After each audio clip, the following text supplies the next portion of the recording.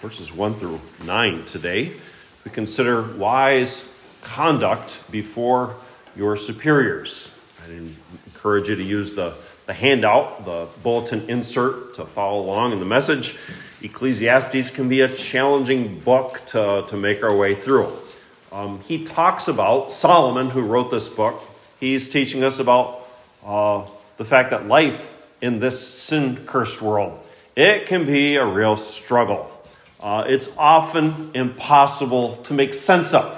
And there's a word that he uses that runs through this book. It's called vanity. We hear that word vanity and we think, oh, it's completely worthless. And that is one of its meanings. But words have meaning in their context. Here, in his use of this word vanity, if you will, it's talking about it's just impossible to grasp. It's like trying to catch wind. You can't do it. Or one way I put it months ago, it's as if you had a 60,000-piece puzzle of a polar bear in a snowstorm. That would be an impossible thing to accomplish here. One of the more puzzling and mysterious things that you have to figure out in life is how to live under the various authorities that you have in your life. How to live under the various authorities that you have in life. The more bosses that you have, the more headaches that you have. I don't know if you've ever been in a situation, in a work kind of situation, where you have one boss on paper, but in practice you have 2 or 3 bosses. I'm reminded of my dad. For several years, he was vice president of a company in charge of their data processing and their computers. And so a vice president, you would expect answers to whom? The president, right? And that's what was on paper. But it didn't always work out that way. And there were others involved, the board of directors, that held my dad accountable. And they said one thing and the president said another thing. And they both wanted his head because they weren't doing what they wanted. And it was a bad situation. He was caught in the middle. It was a frustrating time in life. Is it even possible to know what to do when you're in those kind of circumstances? Well, it's impossible to know what to do in those circumstances if you're leaning on your own understanding. Remember Proverbs chapter 3, verses 5 and 6? Remember what Solomon said there? He said, trust in the Lord with what? All your heart. And do not lean on your own understanding. In all your ways acknowledge him, and he'll direct your paths, make them straight for you. And so we need to remember that as sinners, especially unbelievers, that as a sinner, your heart is skewed. It's sinful. And so the very first thing that's needed is you need a new heart. I'm not talking about the physical heart. You need a spiritual heart. You need to be born again. You need to turn away. You need to repent. You need to get rid of that sin that's in your life, because sin has a chokehold on your understanding. Skews it. All inverted and upside down. And when you're born again, the Lord puts everything right. And so you have to confess and repent of your sinful heart and your understanding.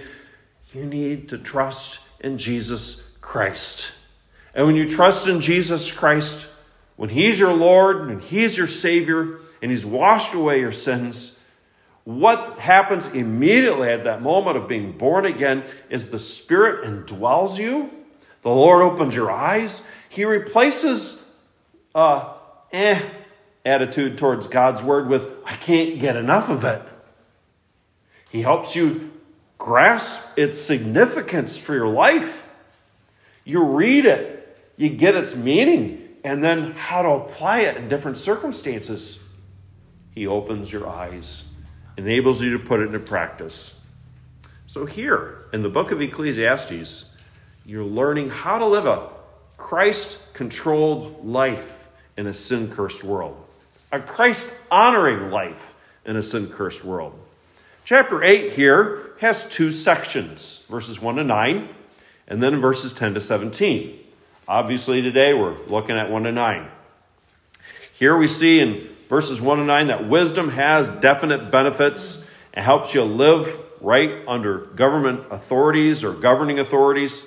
And in verses 10 to later in verse 17, we'll see how wisdom, it's great, but it does have limitations. The limitation is this: because you're a human being, you will never be able to fully grasp and understand everything that God does. There is God and everything else. He is God and we are not. But we'll look more at that next week. Verses 1 to 9 here this morning, they are really, really important. You will always be around authority. You will always be around authority. And isn't it the case that from the time you're little to the time you're older? I want to say older, not old.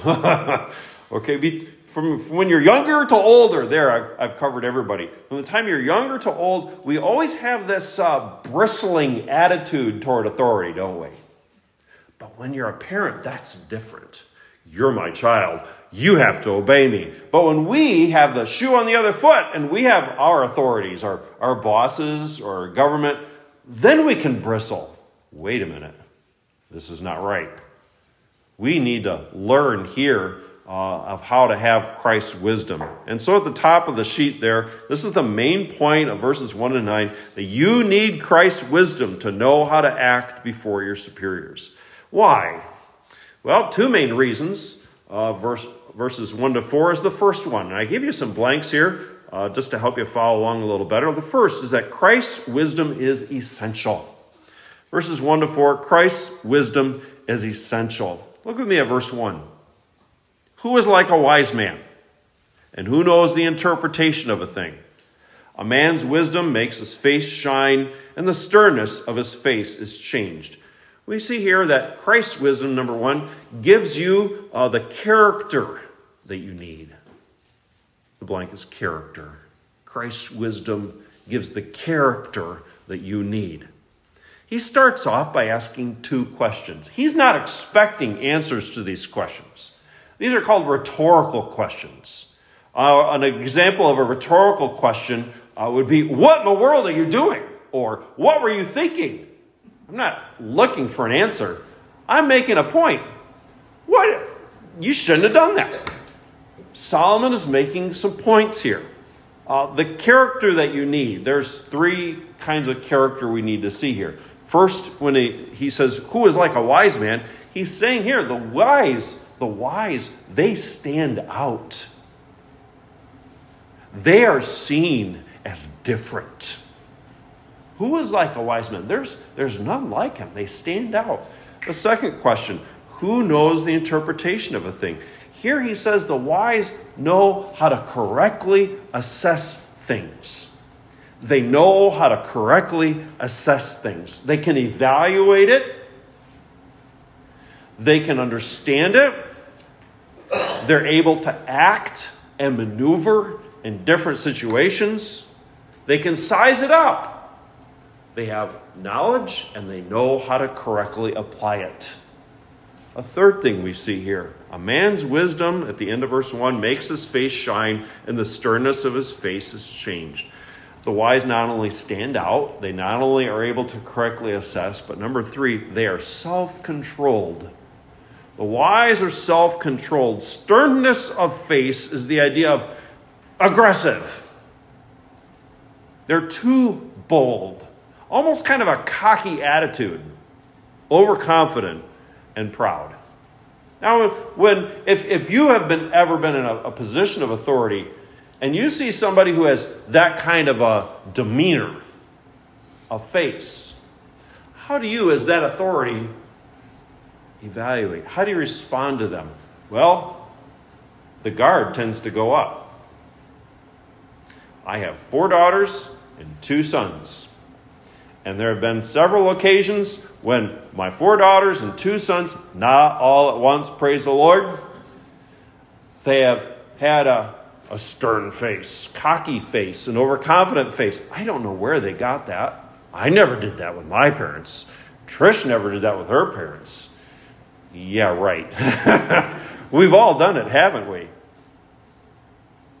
When you're controlled by Christ's wisdom, it gives you the character you need so that instead of that overly aggressive, proud, kind of bold demeanor, you have a pleasant demeanor. A pleasant demeanor. A passage you could write down along this line would be Proverbs chapter 25, verse 15. Proverbs 25, verse 15. There it says, by long forbearance a ruler is persuaded, and a gentle tongue breaks a bone. For sake of illustration, consider 3 individuals from the Old Testament who had this kind of character. Think about Joseph in the book of Genesis. He had godly character. He was able to correctly assess things, and he was self-controlled. Think about David, especially when he was under King Saul. David had godly character. He was able to understand the big picture of what was going on and make a correct assessment. And he had a humble attitude and demeanor. Think about the prophet Daniel. Before the pagan kings that he served under, he had godly character. He was able to make a right assessment of things. He had a good demeanor. These are great examples of the kind of character that we need that Christ's wisdom provides. We need that. Number 2, verses 2 to 4. Christ's wisdom enables proper conduct. Christ's wisdom enables proper conduct. There's 4 characteristics of the kind of conduct, lifestyle that you need that come as a result of being controlled by Jesus' wisdom. Let's look at the first, verse 2. I say, keep the king's commandment for the sake of your oath to God. We see here the first characteristic is the wise are committed to Christ. The wise are committed to Christ. He says here, for the sake of your oath to God. This is talking about obeying the Lord. Israelites were under the Mosaic law. The Mosaic law. And they were obligated to God to obey their authority. When you're superior, your authority tells you to do something. What should you do? You should immediately obey. Because God is your ultimate authority. Now, right away, we're all thinking about those what-if situations. That's not what this is talking about. Do those what-if situations happen? Yep, they sure do. But overall, over the general course of life, you have made a promise to God that you will love, serve, and obey Him, and that means you must obey the authorities that He has established. 2 New Testament passages to write down. I wish, for sake of time, I could read them, but I can't. So the first is Romans chapter 13, verses 1 to 7. Romans 13, verses 1 to 7. And then the second is 1 Peter 2, verses 13 to 17. 1 Peter 2, 13 to 17. What's really important to remember is that Paul and Peter, they said, obey God and obey your authority, submit to the king. And they didn't exactly have a Christian emperor over the Roman Empire, did they? He was a pagan. He expected people to worship him. He persecuted. But yet overall, generally speaking, more often than not in your day-to-day life, obey, submit, and honor the king. A second characteristic of proper conduct resulting from being controlled by Christ's wisdom is the beginning of verse 3. Do not be hasty to go from his presence. I'll put it this way. Number 2 here, the wise persevere in hard times. This is a second characteristic. The wise persevere in a hard time. Do not be hasty to go from his presence. There's a lot of different interpretations from this passage. I'm not going to go through all the different ones. In my opinion, the idea is don't leave your position quickly here in challenging times. Don't leave your position quickly. Your knee-jerk reaction when things are not going well is to quit. You can think that's the easiest way out. That's the best way out. That's the best conclusion and response. But what you're doing there, and this is part of being controlled by Christ's wisdom, is you are making a long-term decision based on an in-the-moment reaction and experience. You're making a long-term decision based on a knee-jerk, in-the-moment reaction, response, and circumstance. And those decisions are almost always never wise. Remember our Savior, Hebrews 12:2.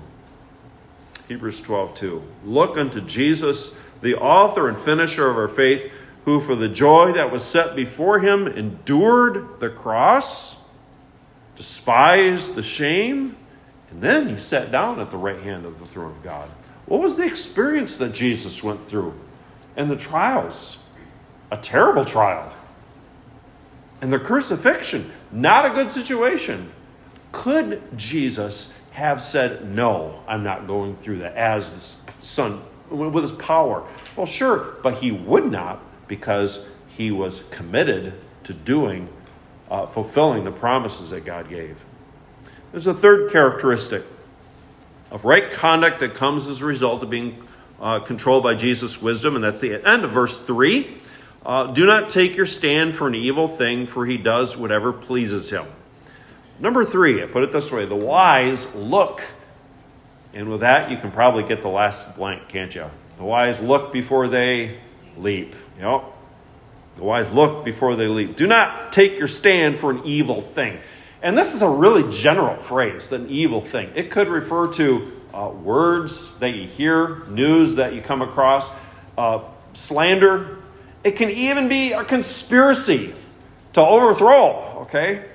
All these different things. Solomon's point is, don't believe everything you hear. Don't repeat it. Don't spread it. That is not Christ's wisdom. Now, there's some application for us with our authorities, isn't it? Don't repeat a false matter, things that are wrong. We are to honor our authorities, and that is part of Christ's wisdom. Doing that kind of thing doesn't honor your authority, and it does not honor God. What that can do is it digs a hole. And what's our tendency? Once we start going down a direction that's contrary to what we should do, we don't want to get out of the hole. We want to dig further. And what happens when you keep digging that hole? You dig a deeper hole, and then you're in real trouble. What should you do, Christian? If you've been doing that, if you've been repeating a false matter, you've been working in a wrong way against some authority that you have, stop digging the hole. Get out of it and do what's right. A last characteristic, a proper conduct result of being controlled by Christ's wisdom, is the end of verse 3 and verse 4. He does whatever pleases him. Where the word of a king is, there is power. And who may say to him, what are you doing? A last characteristic is number 4. The wise recognize real authority and power. The wise recognize real authority and power. When you're controlled by Christ's truth, you recognize this authority has authority. God-given authority. They can act how they please in their sphere of authority. They have great power. And so your boss, as your boss, can fire you. You are not his boss. He is not responsible to you for his actions. You need to recognize that real power and authority that they have. I'd like to summarize these points here. Committed to the Lord, persevere in hard times, look before you leap, and recognize real authority and power. Remember again those 3 men: Joseph, David, and Daniel. Were those 3 men committed to the Lord? They sure were. Did they persevere? Yeah, they did. Did they look before they got into a situation? Yeah. Did they recognize the authority that was over them? They sure did. You need Jesus' wisdom because that gives you the character that you need. And that enables proper conduct. Number 2, verses 5 to 9. You need Christ's wisdom for a second reason. You need it because it is practical. It is practical. Christ's wisdom is not only essential, but number 2, it is practical, verses 5 through 9. Wisdom is practical. Look at verse 5. He who keeps his command, and that's referring to the king. He who keeps the king's command. So what I did in my Bible is I just drew a line from the his there to the king to help me to remember who's being talked about here. He who keeps the king's command, will experience nothing harmful. And a wise man's heart discerns both time and judgment. Wisdom is practical first because you will know when and how to act. Those are blanks there, number 1. You will know when and how to act. A wise man's heart discerns time and judgment. First, you need that wise heart. You need to be characterized by Christ's wisdom. You must be controlled by Christ's wisdom. Your heart, in Bible terms, is talking about the control center. You're controlled by who Jesus is, his character. You're controlled by his commands. And if you're wise, then you will obey the authorities because you are first committed to Christ. Remember what Paul said to slaves? Don't serve your masters with eye service, doing it only when they're watching. Serve the Lord first. He's who you serve. He's your master. When you obey your authorities, you will not experience harm, it says here in verse 5. He who keeps his command will experience nothing harmful. And because you're controlled by Christ's wisdom, you'll know the right time. You'll know the right way of doing things. The right time, the right way, in the right procedure. Again, more often than not, the knee-jerk, quick response trigger, you got a hair trigger. I don't know if you've ever heard that expression before, but a hair trigger is a trigger on a gun that's really easy to pull. A heavy trigger it takes a lot of effort.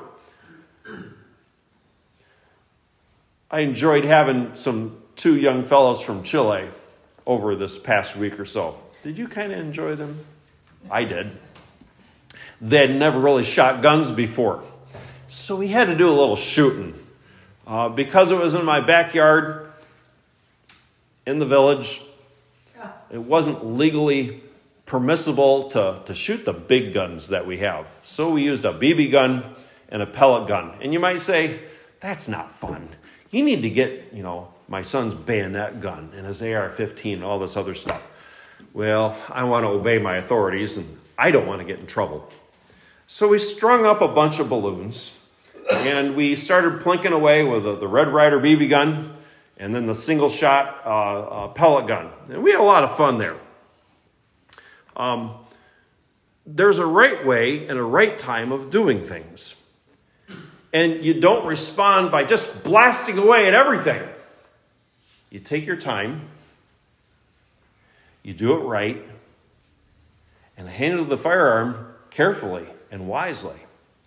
One of the young fellows, every time that he pulled the trigger, he'd kind of do this and that, and it's a BB gun. What's the recoil on a BB gun? 0, okay? So what's causing this? He's doing it. And I realized I forgot to tell him, okay, you're sighting up, so take a breath, hold it, and when you're ready, exhale half and then squeeze the trigger. And guess what happened when he did that? Pop went the balloon. And hey, it worked! Imagine that. It worked. It did it like it should. He took his time instead of just blasting away at everything and missing everything. That's what we want to do, isn't it? With authorities. We just want to blast away. That's not being controlled by Christ's wisdom. That's being controlled by sinful heart. Take your time. Take a breath. Ask God for help. what does his word say, and then work through it. There's a second reason Christ's wisdom is practical in verses 6 to 8. You will not make a decision you regret. You will not make a decision that you regret. Regrettable decisions won't happen. And I put all these in your sheet here. Verse 6, because you will know the best course of action. Look at verse 6. Because for every matter there is a time of judgment, though the misery of man increases greatly. Well, that's a fact, isn't it? The misery of man increases greatly. That's a fact, isn't it? Yes. Life is hard. Lots of difficulties. Lots of misfortunes. And they make life miserable. And then you got to deal with a boss? Oh. Solomon's saying here, don't be controlled by your circumstances. As miserable as they may be, you must be controlled by Christ's wisdom. Because Christ's wisdom, he says here in verse 6, enables you to know the best course of action so that you will not make a decision you regret. Look at verse 6 again. For every matter, there is a time and judgment. And so let's listen to God's word and respond rightly.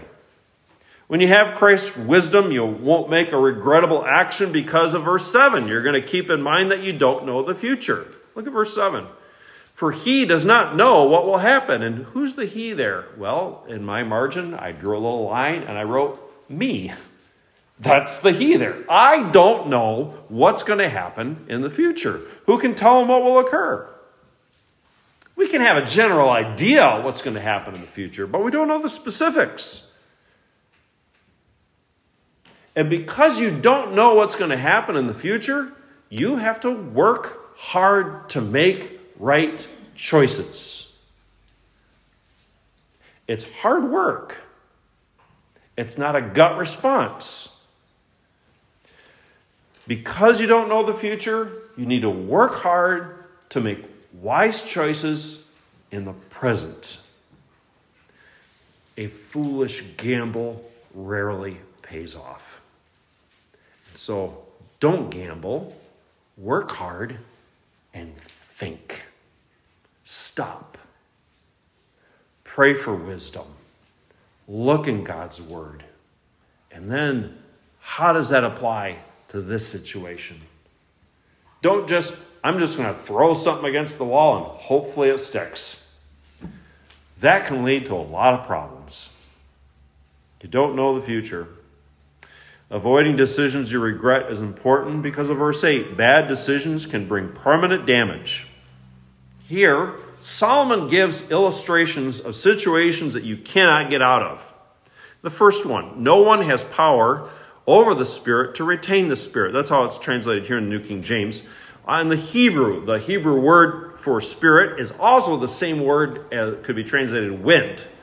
And the brother that read the scripture earlier today used the New American Standard, right? And that's how that translated as wind. I think that's the best way to translate in this context here. Remember, words have meaning in their context.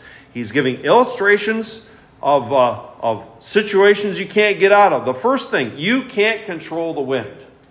You can't control the wind. And looking over the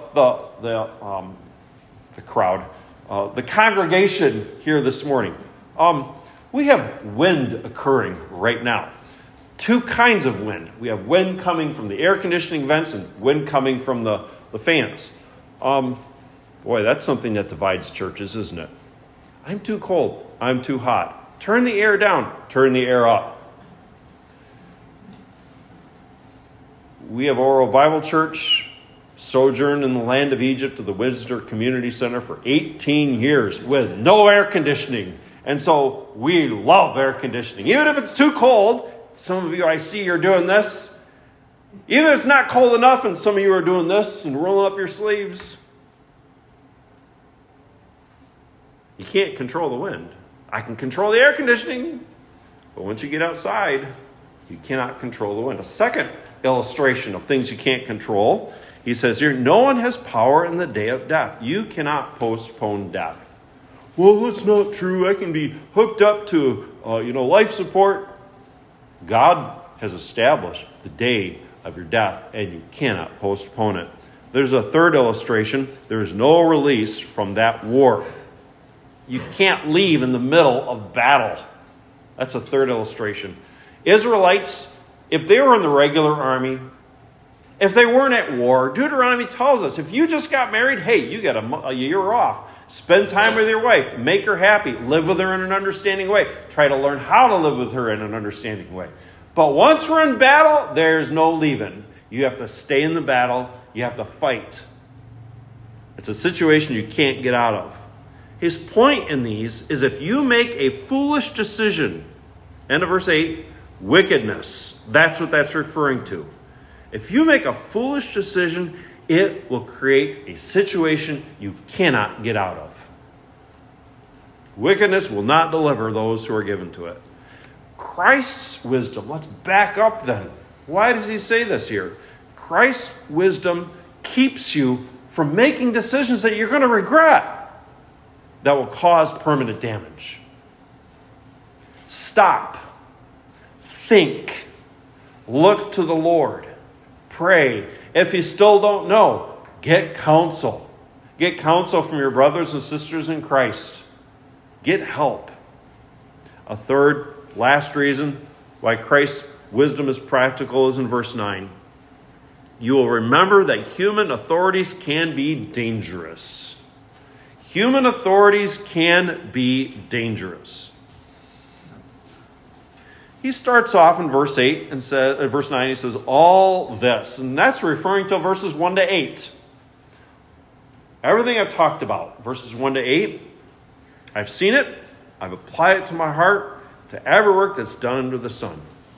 And then, New King James, after sun, you have a semicolon, and then a phrase. There is a time in which one man rules over another to his own hurt. Better way to understand this Hebrew expression, if you look with me, if you're using the New King James, I think the King James is similar, is there is in italics, so it's added. There's not Hebrew words representing that. It's added to help us understand the sense, and that's absolutely fine. We don't speak Hebrew, so we need to understand it. We have a time in which. There's just two Hebrew words there, time, and then that relative pronoun. And already I'm getting too deep into the grammar now already. So what's the right way to translate this? New American Standard gets it pretty close here. The best way to grasp this is just that whole phrase. There is a time in which. He's saying here, when.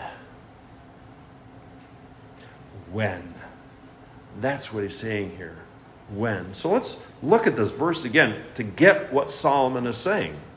All this I have seen and applied my heart to every work that's done under the sun when one man rules over another to his own hurt. All this that I've talked about, verses 1 to 8, you need the wisdom, Christ's wisdom. You need to know how to grasp it. But wisdom recognizes that there are human authorities that do crazy things that are dangerous. That's what he's saying here. And let me back up. Ain't that the truth? That there are authorities that are crazy and do foolish decisions, and that causes problems for other people? That's what Solomon says here. The wise recognize that that's going to happen. You need to live wisely before your authorities. And as you do so, you remember that no matter how you live, authorities can be foolish and unpredictable, and they can act in ways that cause great problems for people. So important to remember, because you can think, I'm doing everything right. Why isn't God blessing, as it were? Because the ruler, the authority, the power that be, whomever that might be, if he's lost and a sinner, He can do crazy, stupid things no matter what you do. But you need to keep doing what's right.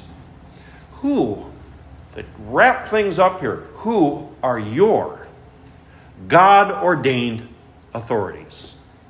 Who are your God-ordained authorities? There's parents. Parents are your God-ordained authorities.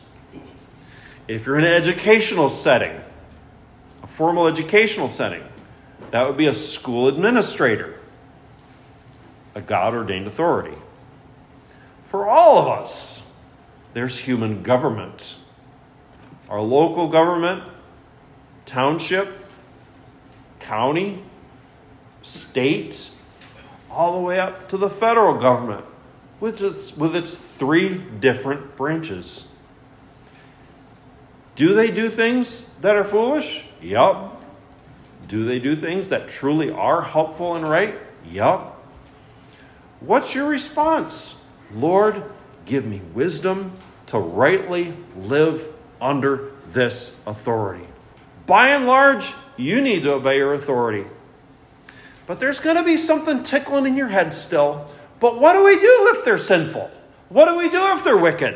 What do we do if they really are off the deep end? Thankfully, we have some biblical examples again. Whom shall I look to? Remember those 3 fellows that I've mentioned several times? Who were they? Joseph and David and Daniel. Think about Joseph. Passage to write down here would be Genesis 39. Did Joseph, when he was in high school, did he fill out on his what I want to be when I grow up career application form, I want to be sold by my brothers and become a slave in Egypt? He didn't want to choose that, did he? But he found himself in that very situation, owned by an Egyptian high-up guy in the government named Potiphar. Joseph, it says in Genesis 39, found favor in Potiphar's sight and served him.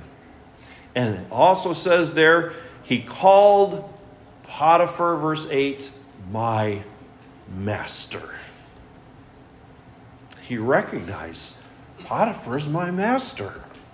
I don't want to be in this situation, but this is what God providentially has me in, and he is my master. Think secondly of David. David was that shepherd.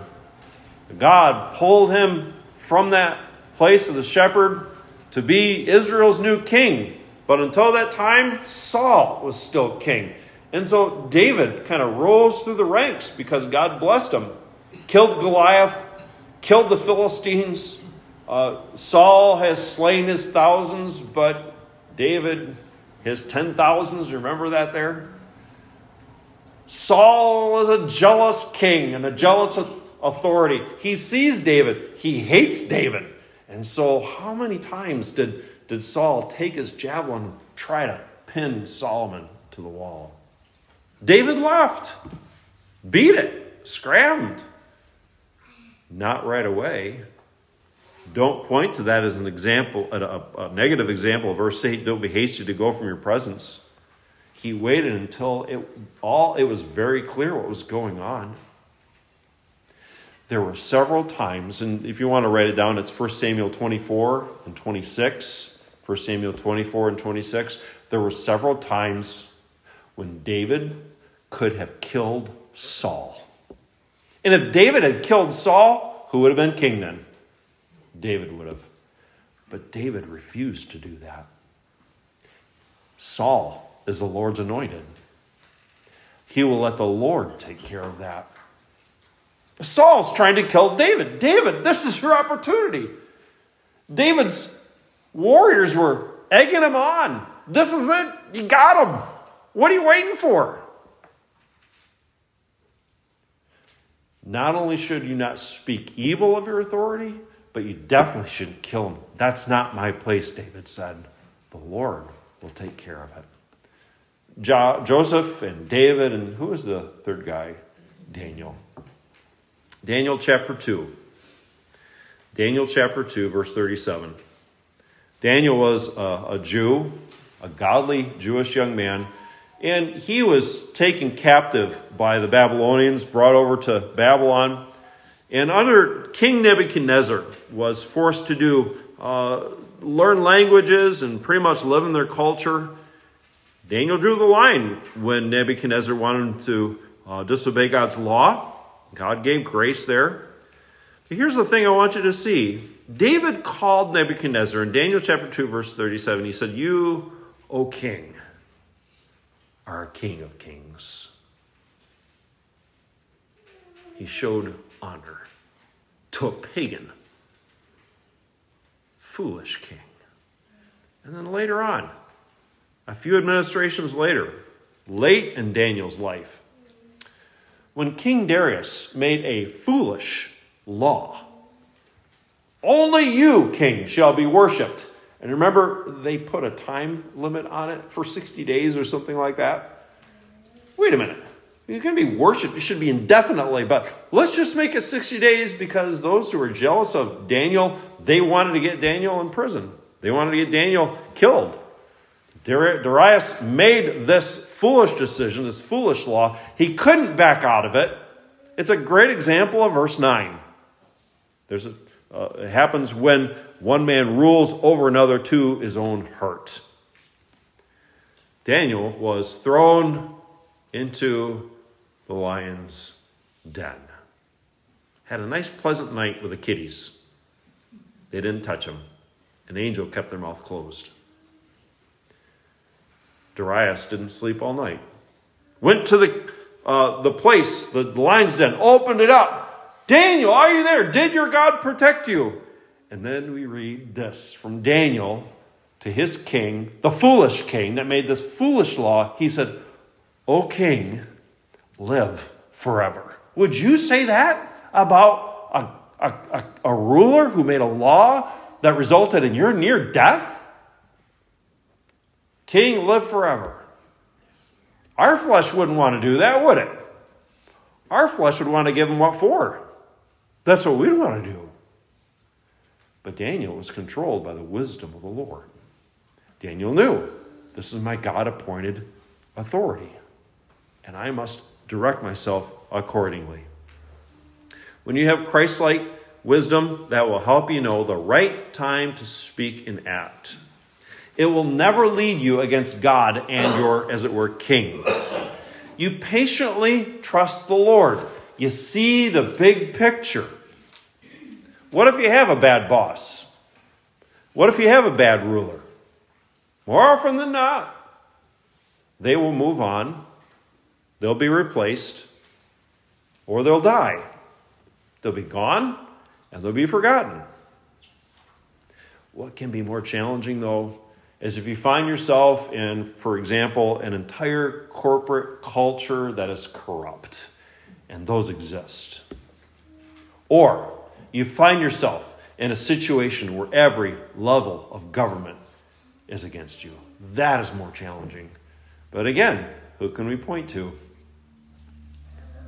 Joseph and Daniel, for sure. And they faithfully served the Lord. Practically submitting to God's sovereignty means that your responsibility is to submit to human authorities, even though they're not perfect.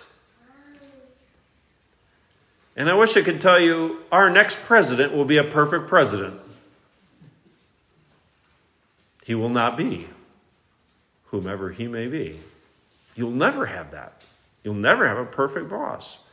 You need to remember, those individuals are there because of God's sovereign, perfect, providential plan and work.